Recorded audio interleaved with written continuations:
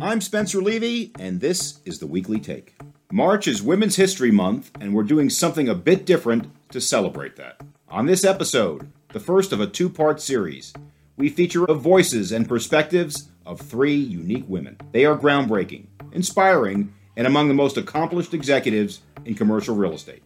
First, we'll get to know a woman who's got real estate in her blood, but dared to break with family ties to embark on a career of her own design.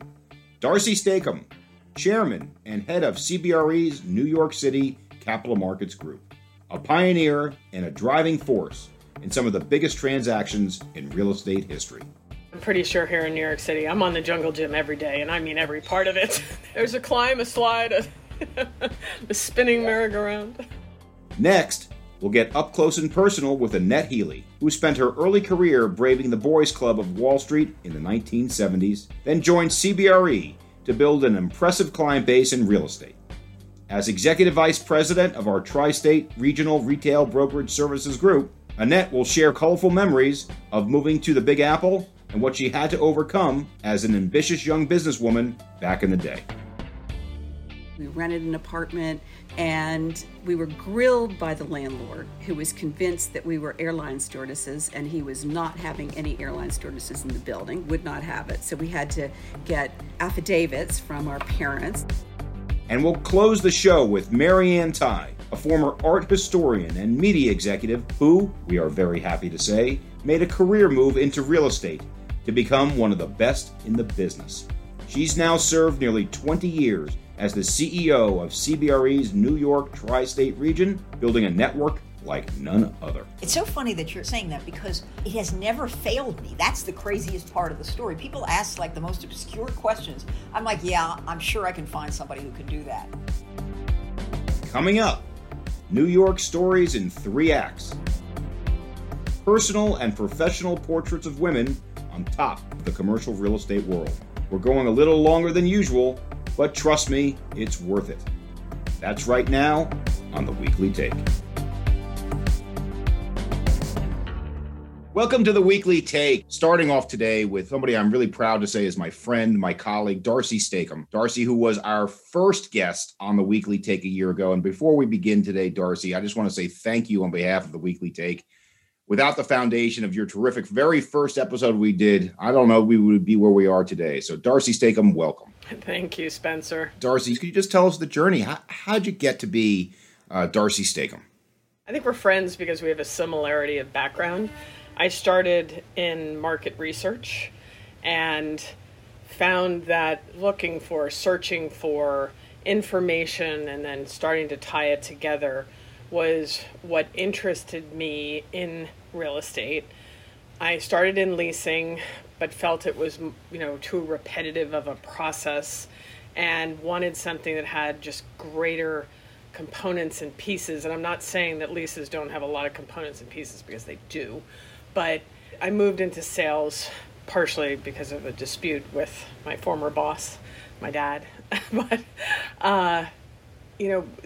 there wasn't capital markets when I started. So I've actually watched the evolution of the industry, and I've been able to be part of the evolution of the industry. And so my desire to understand movements and trends and predict forward is something that's allowed me to carve out a unique career and to sense when New York City was ready for Times Square, or when it's been ready to embrace life sciences, when retail was skyrocketing to, really orbit the moon, and then coming back to earth. So those have all been things that have allowed me to move forward. Well, Darcy, let's talk about the 2 elements of that, if we can, for a second, just a little bit deeper. The first is the grounding you had in research as the start to it all, which is something I tell a lot of folks. But the other word I want to use here, maybe I'm being a little bit too bold, but I'd like to use the word courage if I could.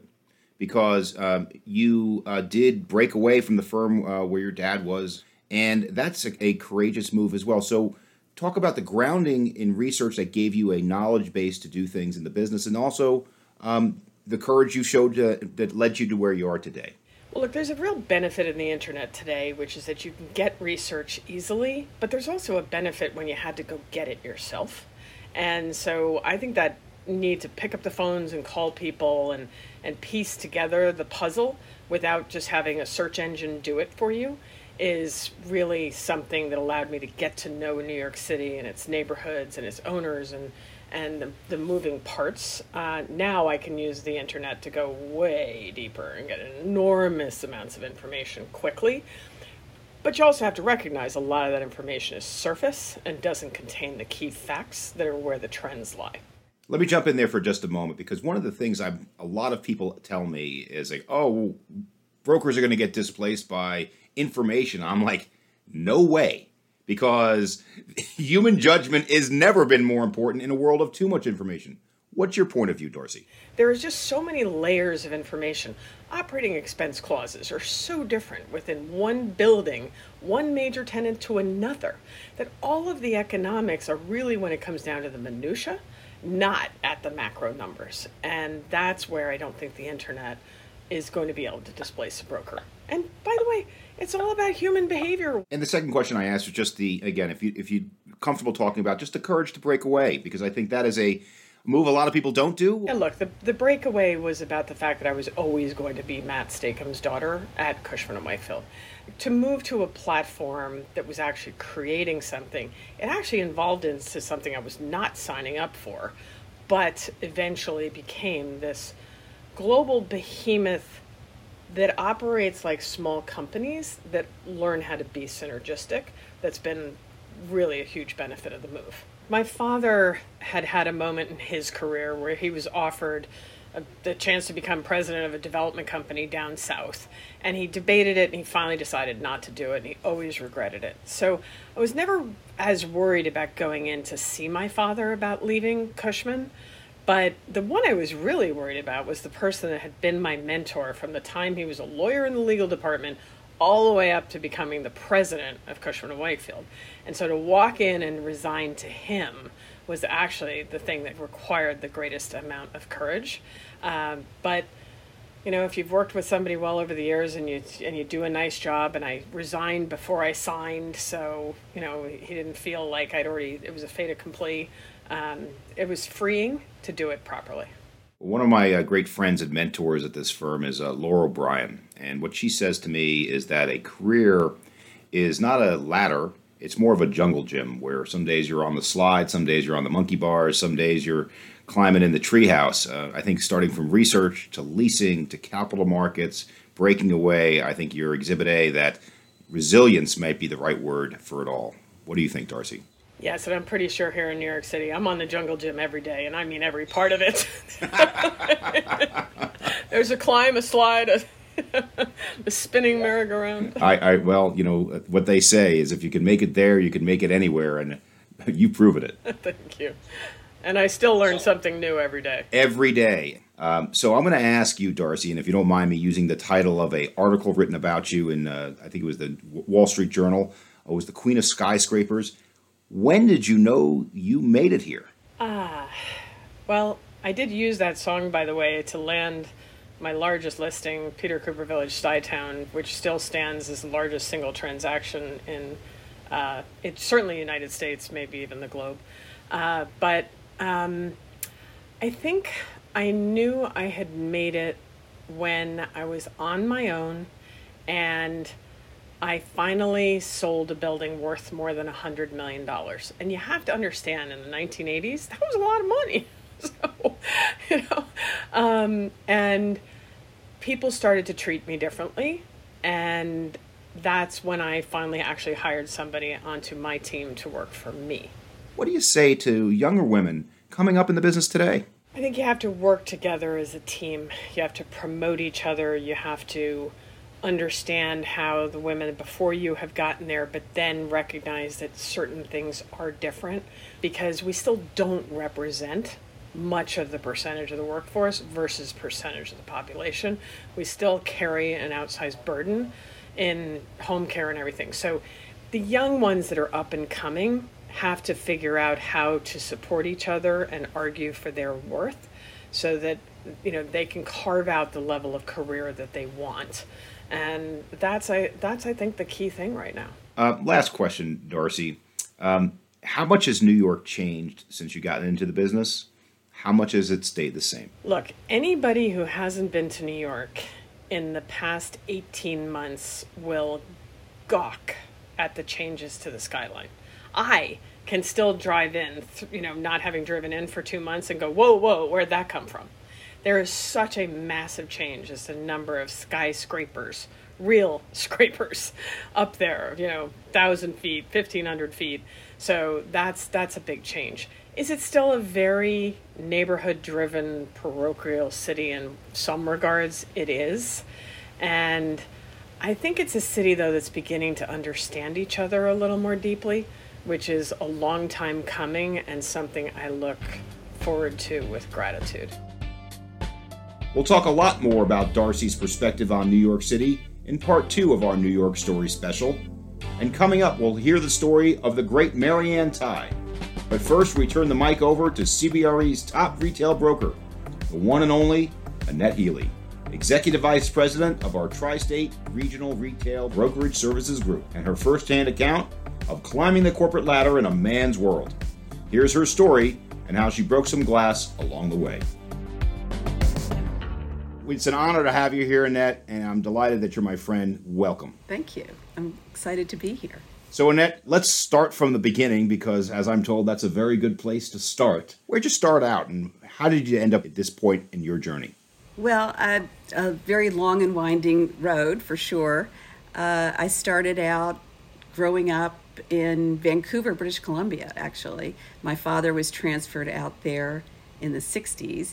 And so I grew up surrounded by mountains and oceans. And my family decided that I needed to go back to the States because they didn't see anybody or any girls up there going to college. So I was shipped off to the Annie Wright Seminary in Tacoma, Washington, back in the late 60s. And it was a huge, fabulous experience for me. From there, I went to Virginia to college.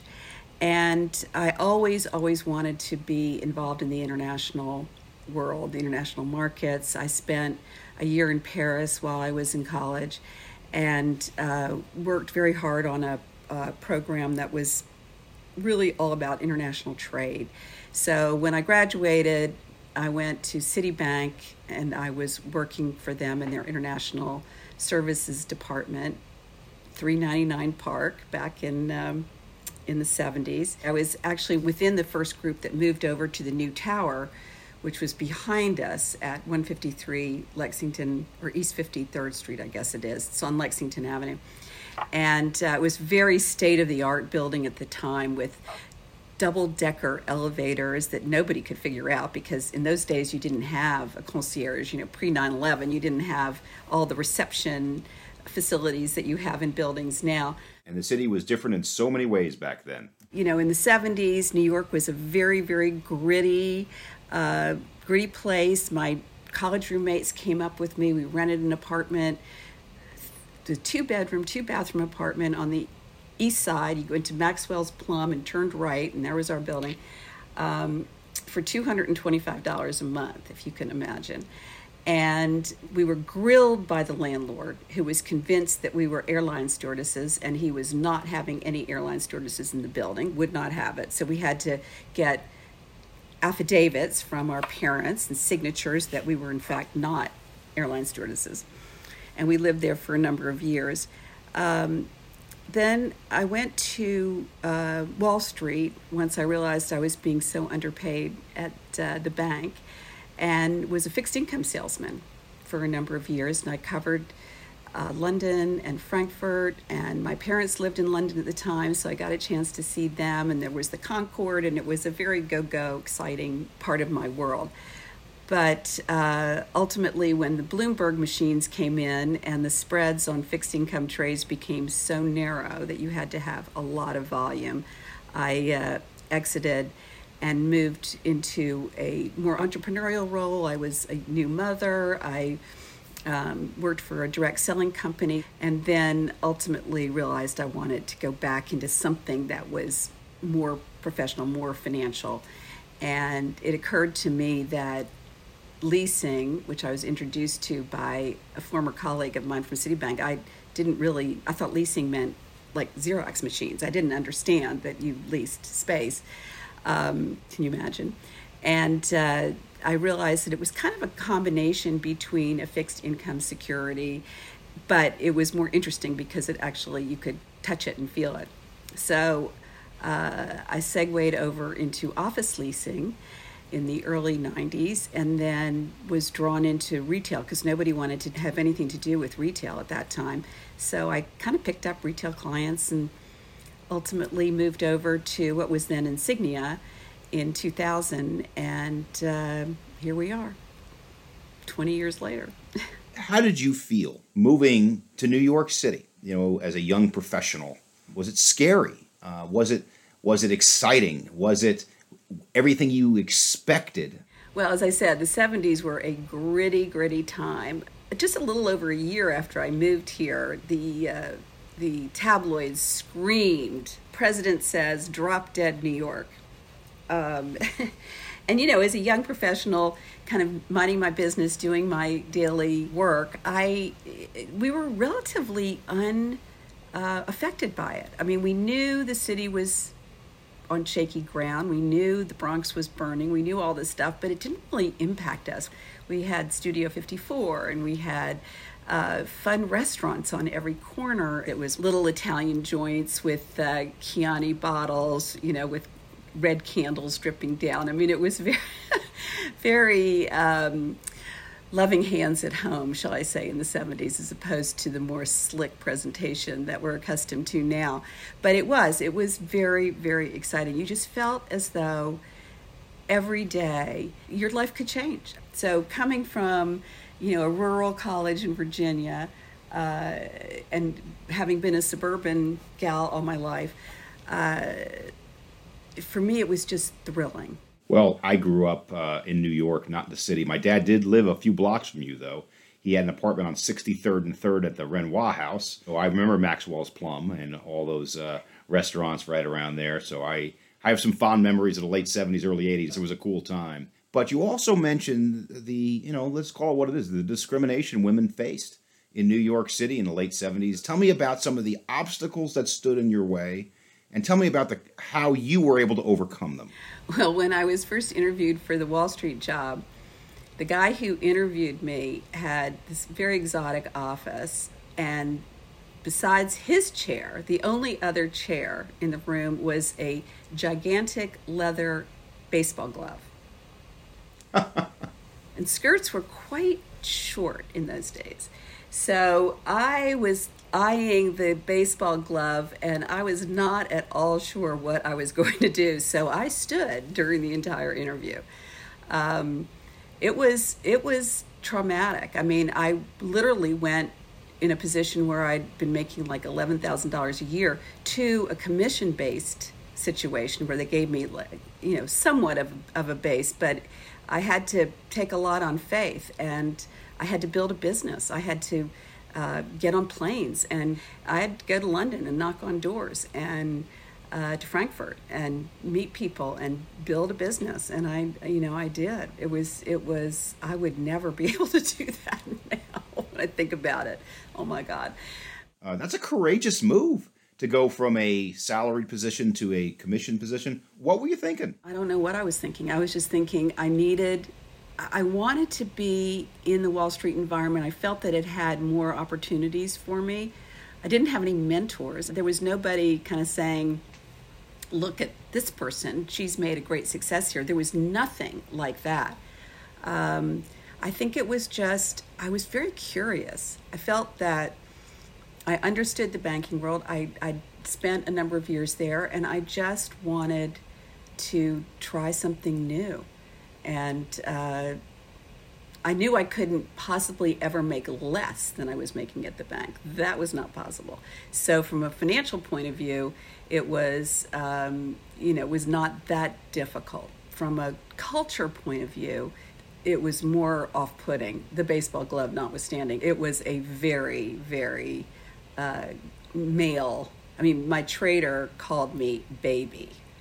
Baby. That was my name. And so it was hard to sort of incorporate the persona of a professional when somebody's yelling across the trading floor, "Baby, I got a deal for you here."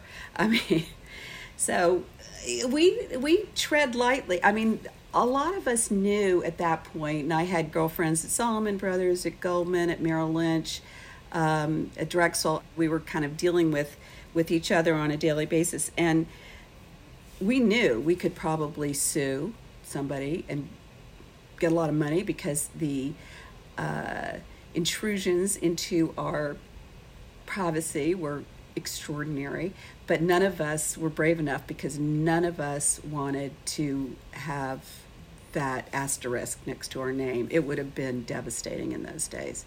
So we just sucked it up, kept smiling, and, kept on going. Well, you certainly have kept on going, and now you are one of the top retail professionals, not just in New York, but in the world. And many of these experiences, particularly, I bet the knocking on the doors thing that you did when you were a bond trader, really help you today. What are some of the things that you think back on today when you're speaking to our clients, looking for new deals? When you look back on those experiences, what were the most valuable ones to you? Personal relationships clearly trump everything.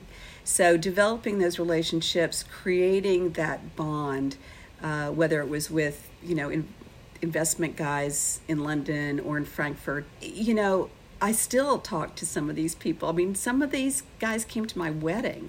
It was just really developing those relationships was critical. And I think that translates into success in any business, that if you can literally make people want to talk to you, want to know what you're thinking, and just want to have that connection. It was funny because when I was first considering real estate, this former colleague of mine from Citibank said to me, it's an interesting thing. He said, there are actually some people out there who like to talk to women.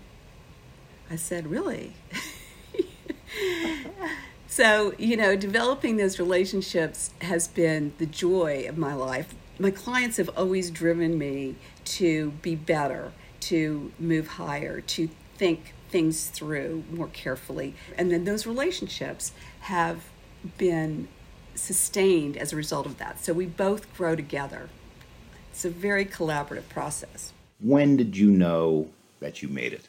Oh, gosh. Well, I think on Wall Street, building that business, actually even going back when I was at Citibank, I noticed that the fixed income program that we had was all run out of Switzerland because of secrecy concerns. And I had a lot of Latin American clients and Central American clients. I said to my bosses, why don't we do something out of the States? Why don't we do something out of New York? Oh, no, the Swiss will kill us. We'll just, our buddies over in Geneva. Blah, blah, blah. But one guy looked at me and he said, we should do that. And so we did. And the Swiss were furious. But slowly but surely, we built this up. I have no idea how big that business is now. I'm sure it's billions and billions and billions. But that's what made me feel, and they put me on the trading desk in order to run this business. And sitting there on that trading desk on I think it was the 21st floor of Citicorp Tower and looking out over the East River, I thought, okay, this is it. I'm never, ever leaving New York.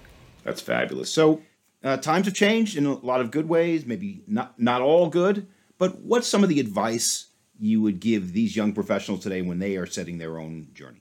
I think the most important advice I've ever received, and I think about it all the time, is just one step in front of the other. You just keep moving. You're going to have good days, you're going to have bad days, but if you keep your eyes sort of fixed on a horizon that's slightly further out, it gives you a lot more perspective. I also think, the women I meet here, the younger women are so smart and so accomplished and so, I don't know, I'm just in awe of them. They're my mentors now, as opposed to the other way around, because they just seem to, I mean, there are women here who have 4 children and big jobs, and they handle it all so beautifully. Even 2 children. I only had 1 because I knew I couldn't go, do the full job thing and have multiple children. I just couldn't handle it. They're awe-inspiring, and I really think that the next generation is going to see such a great number of women leaders. As we're seeing, in the Senate and the House, we're seeing more and more women piercing those glass ceilings in a way that I think is going to be very demonstrably important for our form of governance. So I'm thrilled for them. Now that's a New York story. More from Annette next week, along with the return of Darcy Stacom too. But now we turn to a real estate pro who I've known and admired for years and really needs no introduction. Tighe, the CEO of CBRE's New York region.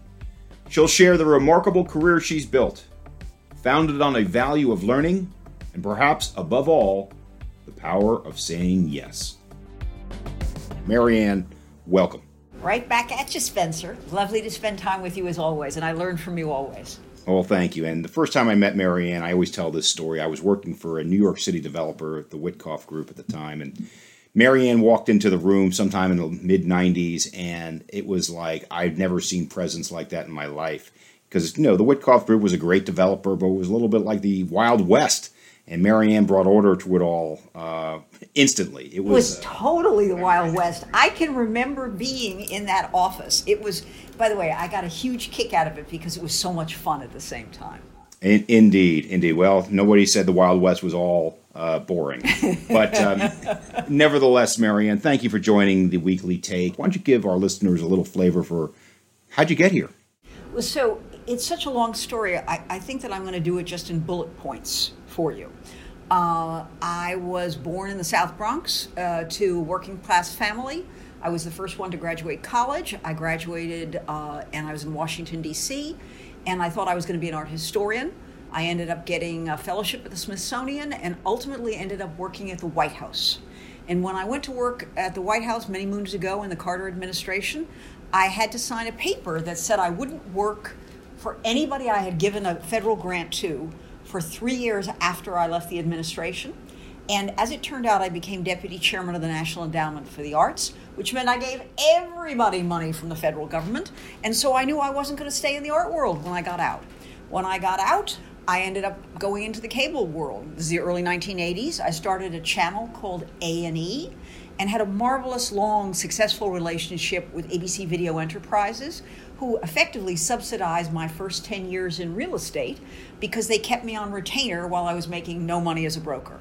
So at age 36, I became a broker, and I became a broker because all my other jobs took me everywhere except New York. And I tried to find a career that I could execute while staying home. I had a son and a husband and wanted to be with them. And I came to the Edward S. Gordon Company when I was 36. I didn't do a single deal for 18 months. And all I can say is, I came in 84. By 1991, I was part of the team that did the largest deal in the United States. We sold, first leased and then sold 550 Madison Avenue to Sony. I was on the Sony side of the deal. AT&T sold it to them. As with all things, ups and downs, but pretty much up for the last 20 years or so. Well, that's quite a story, Marianne. Let me sum it up in one word, which is persistence. Yes. I'm going to ask you a direct question, Marianne. If you're a young woman professional today with a similar background, could they do it too? I've been thinking about how to find one's way into our profession.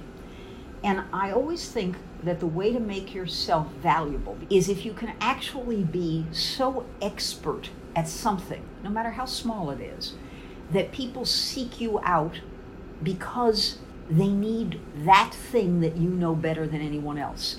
And for me in real estate, it was a part of the city that was underleased. Ironically, it became one of the most valuable parts of our city, Midtown South. But when I joined in 84, rents were low single digit. And so nobody wanted to troll in that world. And when they had it, they would throw it out to me and say, well, what are the economics of this? I think any kind of specific expertise in any segment of our industry gets you employed. It gets you hired. It builds a reputation. And then I think from out there, you should set up ripples. One of the things that I think has been such a key for my own career is that I not only know the people in our industry, I know the people in all the concentric circles around our industry. And I must say, I think I learned this in my Washington, D.C. years, that you really want to have as big a network as possible because it enables you to get to the answer or know how the question should be shaped fast. I have to say that part of my success in real estate is that I haven't waffled around trying to find answers to things. I get from here to there quickly because pretty much in New York City anyway, it's 2 degrees of separation, not 6. And I should add that, I was the first woman made head of the New York Real Estate Board in 2010. That's directly the result of having made all those relationships. So I urge people to reach to architects, developers, project managers, government officials. Know them all. They all have something to teach you, and they all want to learn what you have to share with them. Mary Ann, one of the things you told me more than once was that when somebody calls you with a question about whether we, CBRE, can do something, your answer is always, yes, we can. And doesn't that speak directly to your network of relationships? 100%. It's so funny that you are saying that because it has never failed me. That's the craziest part of the story. People ask like the most obscure questions. I'm like, yeah, I'm sure I can find somebody who can do that. I remember, this must have been 10, 12 years ago when you helped recreate 42nd Street when you brought the Condé Nast deal over there into Times Square and then subsequently brought them downtown. So you're not just a understander of New York, you're a creator of New York. When you were bringing a blue chip media company like Condé Nast to Times Square, which quite candidly was still transitioning, what were you thinking and how did you see the vision for Times Square at that time?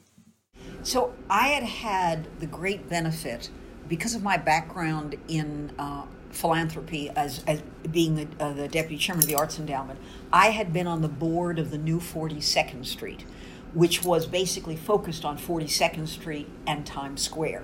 And I'd been on that board for many years as a charitable activity. And I understood deeply the rebuilding of that district as well as the economic incentives that the public parties would be willing to convey. I understood what could be created, and Condé Nast got a great deal bringing all 6 of their locations together to that site. I had also been working long enough with Condé Nast to make all their leases coterminous to a single date, so I was able to produce a transaction of scale that had no debris in its wake. Typically people have straggling expiration dates and whatever. And in this case, it was a nice, tidy package. And then shortly thereafter, I moved the New York Times into its new tower at 8th Avenue and 41st Street. The first building, they had been in their old building in 1913. Actually, Darcy Stacom sold the old building for us. I think she sold it twice, if I'm not mistaken. Once for the New York Times, and then the second time she flipped it, I think, for Tishman Speyer. And then we put the Times into their new building. We helped them with the architectural selection, and then we were agents for the building. We filled up the whole building. We know our way around 42nd Street, that's for sure. So let's come full circle now, Mary Ann. Talk about how important it is to have mentors, and if you want to name some of them, that would be great.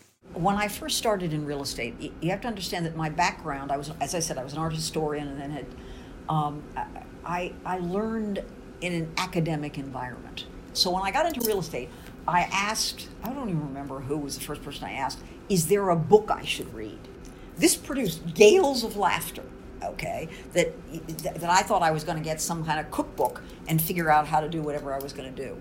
And ours is really a business that you learn by having access to, and now I'm speaking, I should tell you, I'm speaking really about brokerage, but I'm sure it's true in our project management area or building management, et cetera.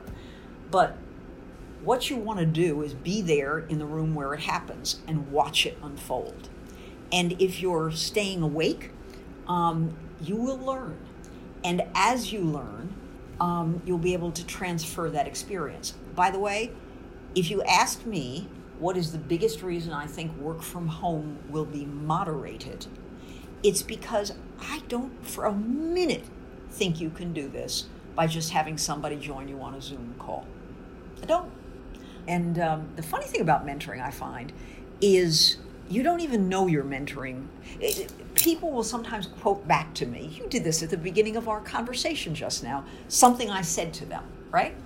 And I will laugh because I don't remember ever saying that to them. But that's what true mentorship is in a way. It's not the lessons you're teaching, it's the observations the mentee is making.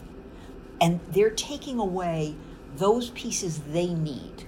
And I know certainly I got different things for sure from all the different mentors I had. I mean, I had everybody from Edward S. Gordon, the great Edward S. Gordon, and something I quote of his all the time. He, I was such a good little girl about wanting to show that I had done everything, all the work, all the stuff. And he would say to me, get rid of this, that. And I'd say, why? It's accurate. And he said, don't offer one more piece of information than you need to make your point.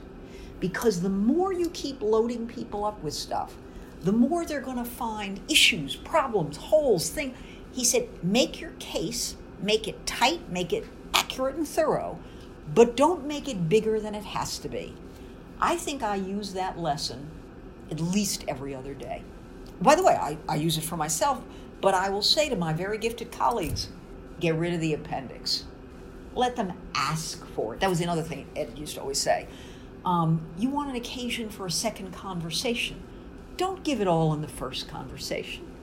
Let them know that you know enough that there's more there, and let them come to you because the information will be valued more when they ask for it. I mean, that's the kind of stuff. Is there a book with that? I don't know. Maybe there is. Certainly Carol Nelson, who was my closest mentor, Carol Nelson taught me what I always call the key life lesson, which is rejection is the beginning of a conversation. It means that somebody heard you and they said no, and you're like, okay, now they know who I am. And she was a genius about taking a no and spinning it into a relationship and ultimately into business. So these are things that they're useful, by the way, not just in business, but in life in general. And that's what the best mentors are. Well, a few takeaways here. First of all, in addition to the many things I've already borrowed from you, I'm going to be borrowing the last one as well, because among the many things I do around here, Marianne, is I teach public speaking. And one of the things I teach in public speaking is you're not there to inform anybody. You're there to influence them.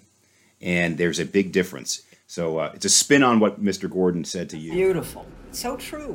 Maybe the right word is persistence. Is that the right word? Well, certainly a through line in all business, any business, has to be persistence. Because if you're going to crater at rejection, it's not going to sort of get you anywhere. Some of it, by the way, is just wait until the right moment. That's the other thing. Knowing when you floated an idea, rejected. This is a Carol Nelson. She starred at this. Right. No, I'm not interested in that. And coming back 18 months later and saying, you remember that thing I told you 18 months? And they're like, yeah, that's pretty interesting. And realizing that no is no now, but maybe not forever. Well, we're just about out of time here, Marianne. I can go for hours with you. You're such a joy. Everybody feels that way. Thank you so much for inviting me. We'll have more from Marianne Tighe, Annette Healey, and Darcy Stacom as we get back in the New York groove next week. These highly successful women will expand on their perspectives of New York itself, a city that each has affected in her life's work, a city they are already working to help get through the pandemic. That's part 2 of our special series, New York Stories. In the meantime, you can find out more about our show on our website, cbre.com/theweeklytake. And let us know what's in your New York state of mind or any other real estate thoughts you might be thinking. If you have feedback or suggestions, please drop us a note, as well as subscribe, rate, and review us wherever you listen. Thanks for joining us. I'm Spencer Levy. Be smart, be safe, be well.